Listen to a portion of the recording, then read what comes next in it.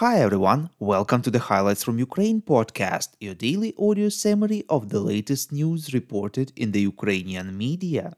My name is Artem and here is the news.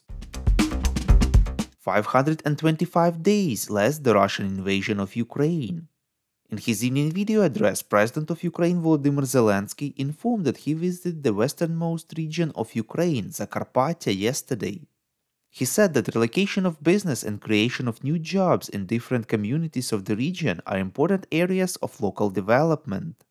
Zelensky added that, for example, the development of a salt deposit has already begun in the region, which can provide all of Ukraine with stable and industrial salt. Zakarpattia will definitely be one of the drivers of development for the whole of Ukraine, economic and social growth, said the president.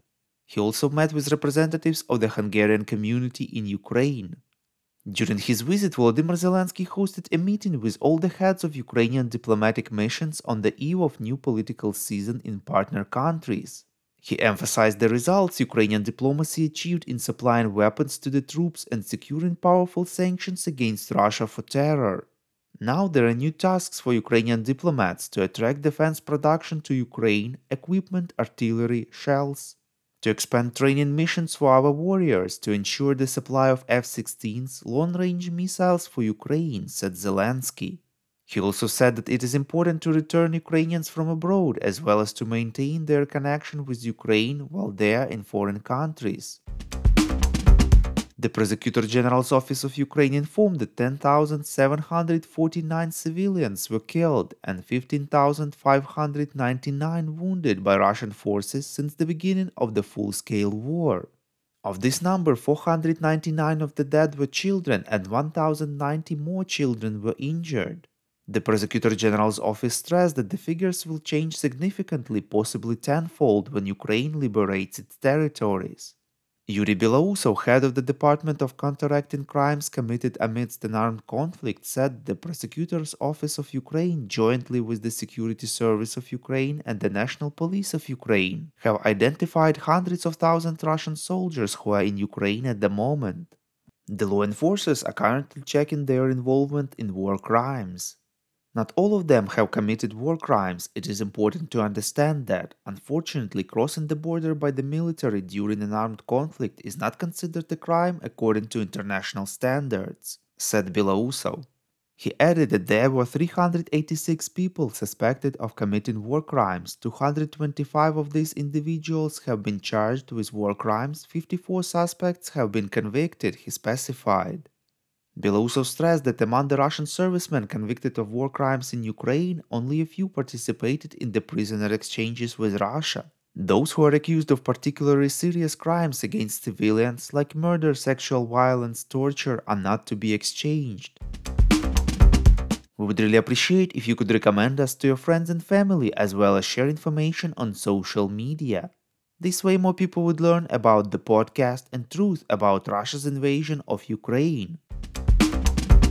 Pentagon Press Secretary Brigadier General Patrick Ryder said that according to the Defense Department expectations, Ukraine's counteroffensive will be a challenging and prolonged struggle, reports European Pravda.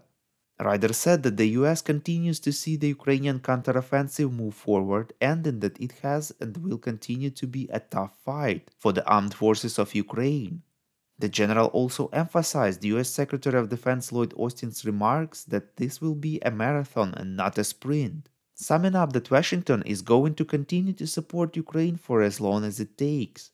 Earlier, Eero Rebo, chief of the General Staff of the Estonian Defense Forces, suggested that Ukrainian troops were not achieving quick success in the counteroffensive because the forces on the battlefield are on an equal footing. The UK Ministry of Defense stressed that Ukrainian counteroffensive operations were going as planned and that Kyiv was exercising due care but not sending large numbers of people and Western weapons through dense Russian minefields. Turkish President Recep Tayyip Erdogan held a phone call with Russian President Vladimir Putin, reports Ukrainska Pravda. According to the Turkish side, they have agreed on Putin's visit to Turkey.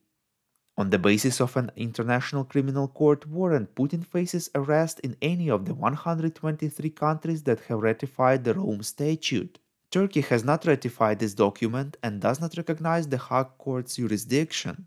Erdogan stressed that no steps should be taken to escalate the Russo-Ukrainian war and emphasized the importance of the Black Sea Grain Initiative, which he described as a breach of peace. Erdogan added that Turkey would further intensify efforts and diplomacy to continue the Black Sea Grain Initiative. Thank you for listening to the Highlights from Ukraine podcast. We are a commercial initiative of just two people and we need your help to grow. Share information about the podcast, rate us in the app, subscribe to our Patreon. With your support, we are getting better. We call on you to demand from governments of your countries to impose the toughest sanctions possible on Russia and its citizens to stop their invasion of Ukraine.